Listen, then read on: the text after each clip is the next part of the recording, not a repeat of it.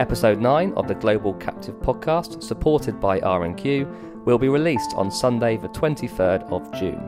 My guest co-host this week will be Chris Dalziel, Executive Director at London and Capital, while the theme of the episode is the next generation and career development. On that topic, we will hear from Seeker President Dan Toll regarding the association's mentorship programme, as well as mentees Ian Davis and Karen Z. Malcolm Cutts-Watson will also share his views on the benefits of nurturing the next generation of captive professionals. Lastly, Rich Smith, President of the Vermont Captive Insurance Association, provides a preview of the VCIA annual conference in August. Here are a few highlights from the episode. You know, we thought, well, how can we help the captive industry? How can we actually make a difference? So what about the captives with $250,000, $2.5 million?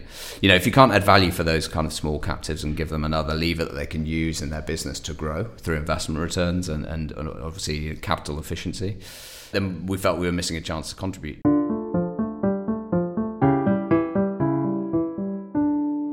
We all know that there's a lot of us that are going to be retiring.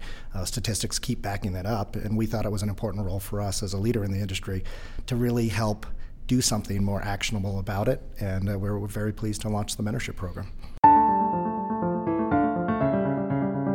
The best thing I've been able to gain from all of this is being new to the captive insurance industry. I came in not knowing anyone, and now I have these face-to-face personal introductions to resources that I can utilize, from accounting to actuaries to legal. It's been an amazing experience just to be able to have those face-to-face and personal connections I can just call up whenever I need.